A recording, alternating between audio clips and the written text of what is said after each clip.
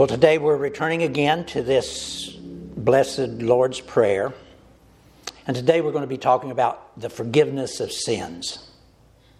And we're told in the book of Jeremiah, chapter 17, that it is the nature of every person's heart, yours and mine, every person's heart, to be corrupt.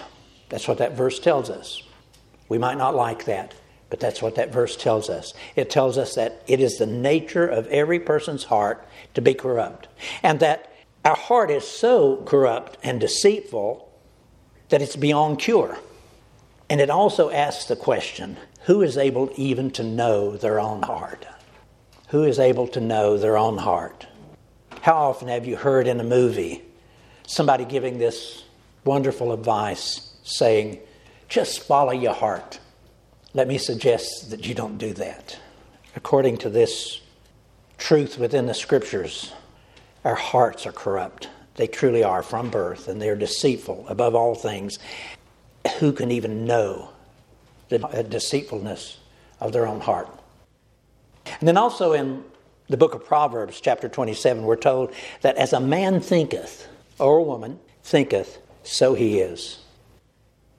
And then also in Proverbs chapter 14, we're told that there is a way that seemeth right unto man, but the end thereof are the ways of death. Folks, those are truths. We may not like to hear that about ourselves because he's talking about us, but this is true.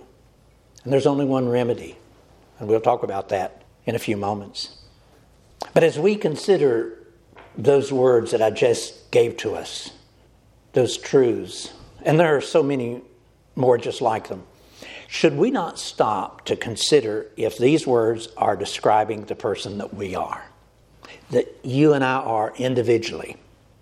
And if we find that this is who we are, and in light of the next words that Jeremiah will tell us there in chapter 17, should we not ought to become different than what we are? He tells us a little bit later, and this is the Lord's words. He says, I, the Lord, search the heart, search your heart, my heart, and I test the mind, even to the giving of every man, every woman, according to their ways, according to the fruit of their doings.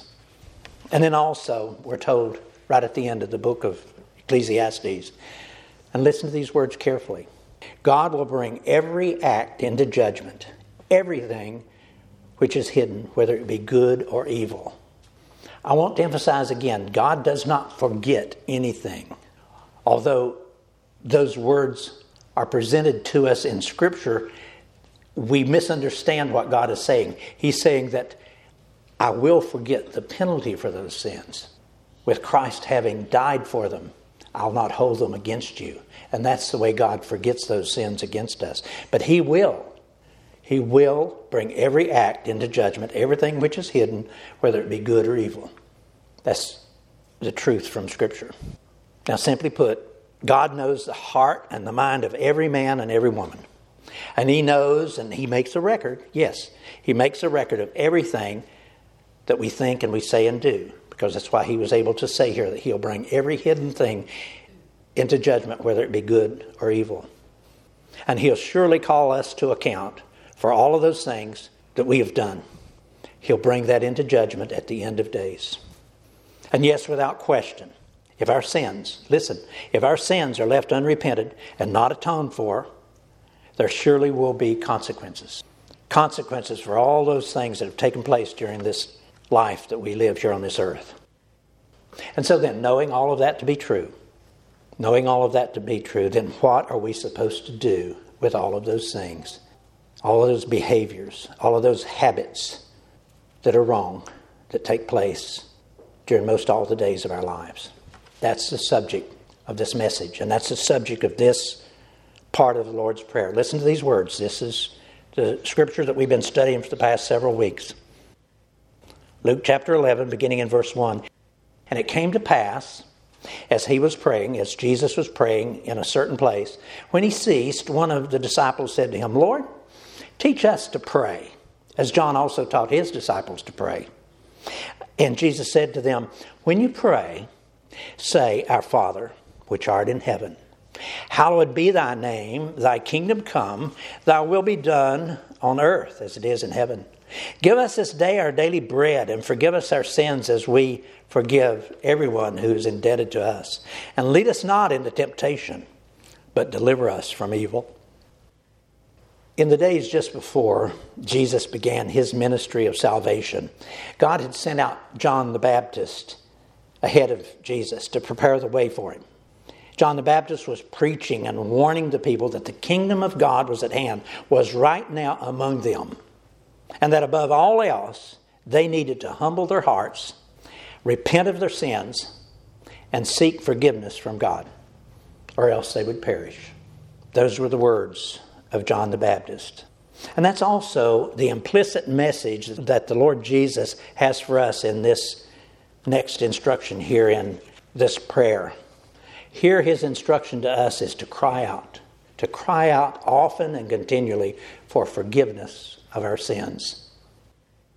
Now, in some of the other versions of the Scripture, the translators choose words such as forgive us our debts or forgive us our trespasses.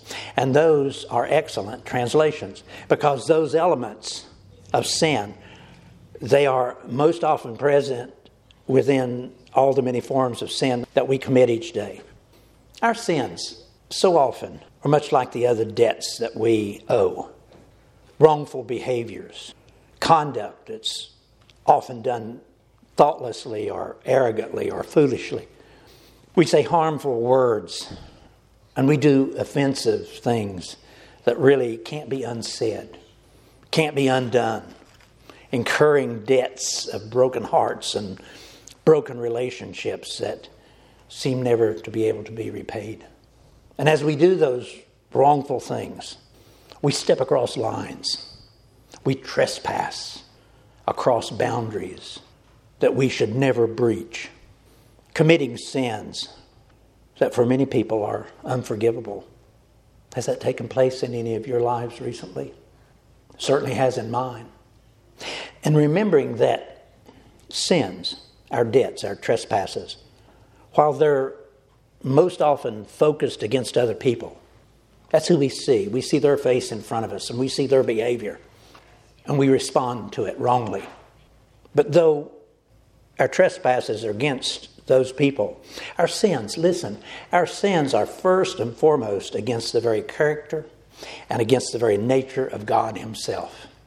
It is to him, it is to God that we must first go. And so here in this prayer, in these words, God gives us the first steps that are required for these sins to be atoned for and to be washed away. It's a cry, it's a heart-filled plea to God for his forgiveness and for his help, a fervent cry for mercy and grace. And we know from the words of Psalm 51, and I do recommend that you read Psalm 51 often. We know from those words that our prayers must come from a broken and contrite heart. A crying out to God to remove our sins from us, to wipe them away, to cleanse our wretched souls from the sins that have captivated us and separated us from that deep and intimate fellowship that we ought to always have with God the Father. That sense of grief within the heart is so well spoken about there in Psalm 51.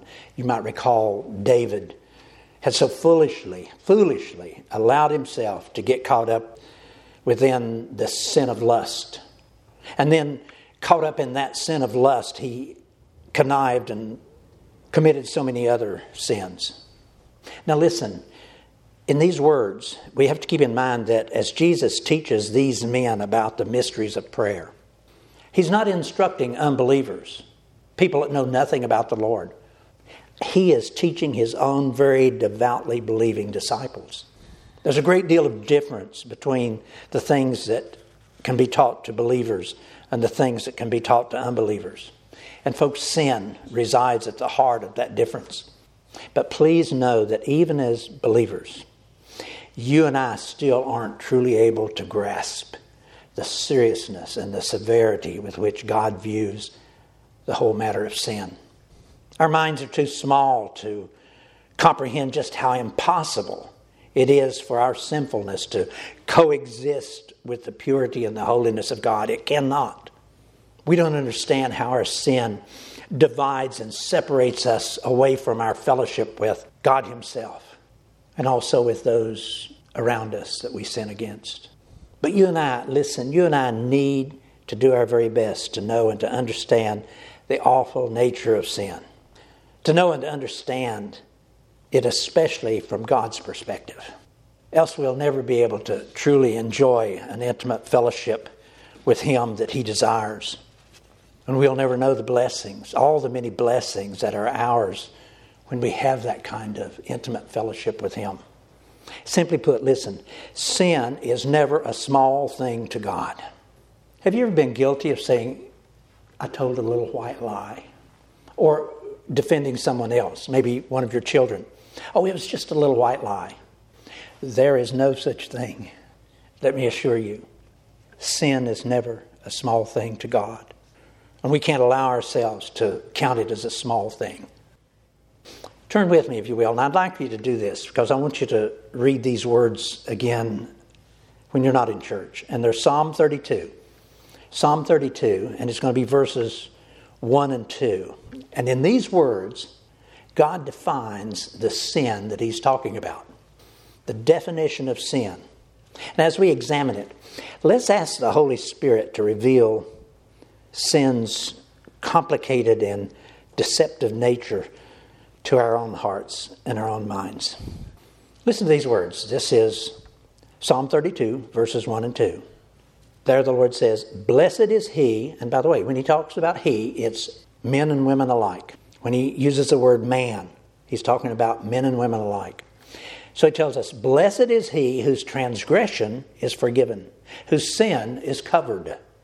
Blessed is the man unto whom the Lord imputeth not iniquity, and in whose spirit there is no guile.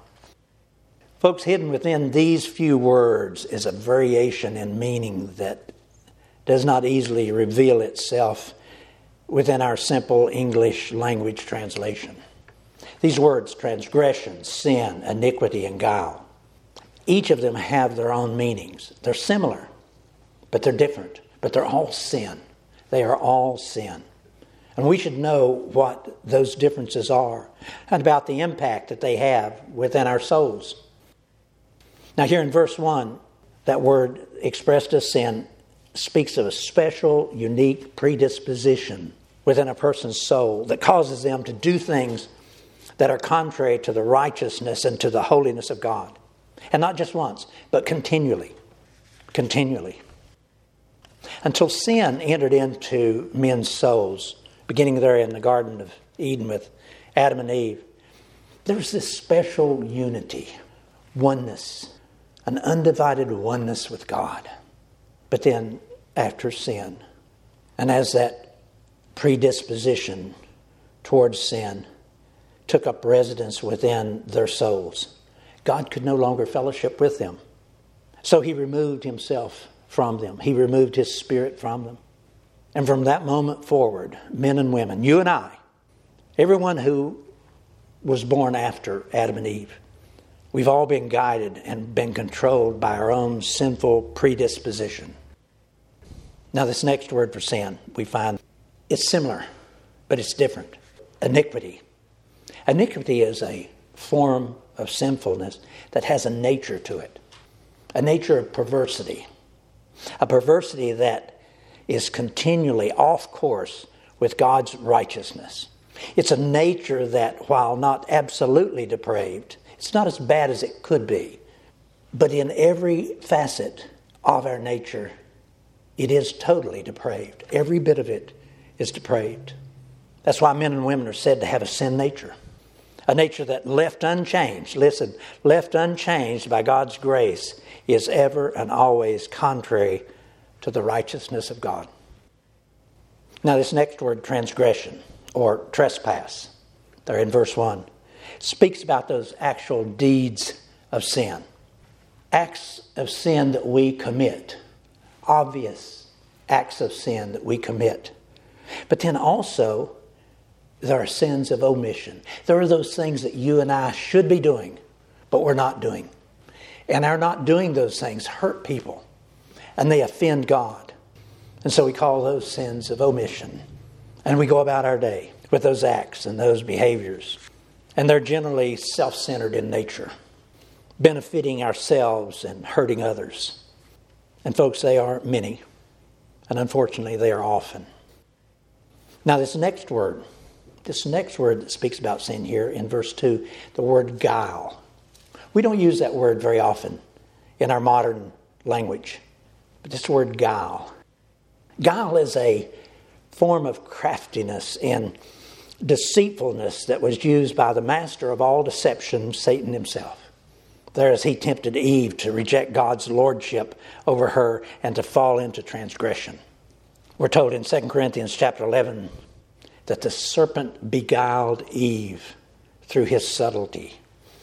Guile is an especially deceitful sin, cleverly hiding itself within our souls, occupying our thoughts. It's where sin begins, back there in one of those distant thoughts. But it starts to work its way out into fruition. But it rests there for a while, very subtly, until it has that opportunity. And it not only provokes our own soul to sin, it reaches out to other people, into other people's lives, causing them also to sin. All of these many forms and conditions of sin, they're powerful. And it's their constant purpose to corrupt our souls. And none of us are exempt. None of us. Sin is resident within each of us from the very first moment of birth. And left unchanged, that's a key thought. Listen, left unchanged, a person will live out all the days of their lives in one form of perversity and beguiling sin or another, constantly doing things that are contrary to the righteousness of God. And to make matters worse, because our condition is one of total depravity, if we don't have God's Holy Spirit within us to help us, to convict us of sin and righteousness and judgment, there is nothing else within our natural self to help us to be aware that we're even doing anything wrong. And that's why you can talk to so many of your friends and they have no idea that they're making someone else's life miserable, perhaps your own. It's because the Holy Spirit, they're not allowing the Holy Spirit, or the Holy Spirit is not within them. One of those, the Holy Spirit is not convicting them. And there's nothing within their natural self to tell them that they're doing anything wrong. Now, by the way, let me hasten to say that there are a lot of preachers that will argue differently. They'll argue that within every person is an innate sense of right and wrong.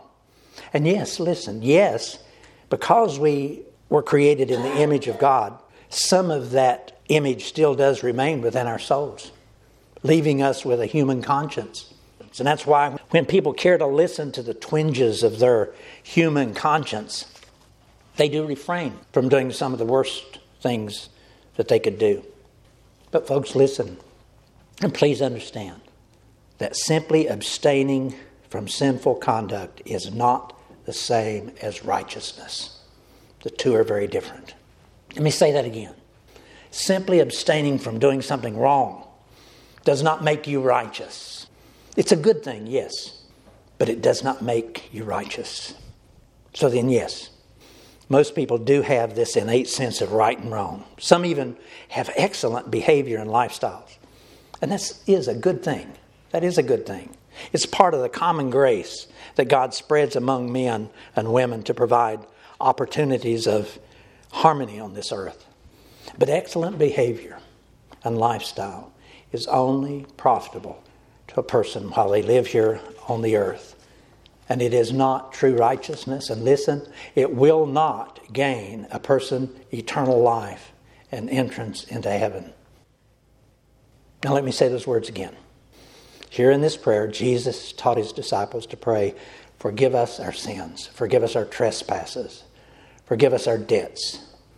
And then also here in Psalm 32, we're told about the exact sins. that the Lord's speaking about in the prayers. He said, "Blessed is he whose transgression is forgiven, whose sin is covered. Blessed is the man unto whom the Lord imputeth not iniquity, and in whose spirit there is no guile." This is the ultimate necessity for men's souls, to be blessed in this way.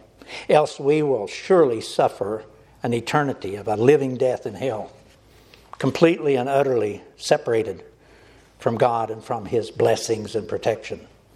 But beyond that, these blessings begin now. Folks, they begin now, today, during our living years. It says, we're told here in these words, "Blessed is he whose transgression is forgiven, whose sin is covered." He said to us there, blessed is the person, you and me, who has surrendered his or her life to Christ and has had their transgressions forgiven and their sins covered. And again, as I mentioned a moment ago, our small minds can't conceive of the many and wonderful things that take place on our behalf in that deep and mysterious realm of God, and what it actually takes for our transgressions to be truly forgiven and our sins to be wiped away. Our small minds most often look upon our sins with a triviality. We think our sins are not that bad. How many times have I heard someone say, "But I'm a good person"? I shudder when they say that. They treat their sins with triviality. And folks, that would be appalling to God if He could be appalled. Listen, I'm going to give you an example. Our usual handling of our transgressions and sins, if they even come to our minds at all, is to quickly conduct court about the matters. We conduct court about something that we just did wrong. Invariably then, as we consider all those extenuating circumstances and conditions that led up to our transgression, as our own judge, we quickly find reason to pronounce ourselves innocent. We pronounce ourselves innocent, or at least we're justifiable for our conduct. We had reasons for what we were doing. But folks, listen, our court and its proceedings do not count. They do not count. We are corrupt, utterly corrupt, and unfit to judge ourselves or anyone else. We have no authority, no position to be a judge and to hold court concerning our sins or anyone else's sins. We're not the one who has created the law by which sin is judged. And we have not been appointed judge to decide the merits or the failures regarding the law. We're not qualified, folks. We are not qualified to be either the prosecutor or the defender. In fact, we have no standing or position within the court except that of being the accused. We are the accused. We, each of us, every person born on this earth, have inherent within us the natures and the failures spoken about here. We are inherently sinful, and we continually busy ourselves with the commission of sinful acts. And listen, left unchanged, we deserve to go straight into eternal suffering in hell. You know, one of the things that I draw back from when I see the news media and someone standing there screaming into the microphone of the reporter saying, "We demand justice for whoever or for whatever instance." Oh, folks, that's the wrong thing. If any of us get justice, we get to go to hell for the rest of our existence. We need to be crying out for mercy, for mercy. So then, left unchanged, we deserve to go straight into an eternal suffering in hell. But God, and I love those words, but God. As you're reading your New Testament, notice how many times that expression is used, but God. But God. Those are two of the most wonderful words in all of Scripture. All that I've been saying about how sinful we are and how we deserve to spend an eternity in hell, these are the words that will bless us. But God, in His great mercy and grace, has found a way to remove all of the penalty and all of the punishment for our sinful condition that I've been talking about for the last few minutes, and to replace it with righteousness that is beyond our comprehension. He has given us the answer, the only answer. He has given us the Lord Jesus. Remember words I've quoted to us so often.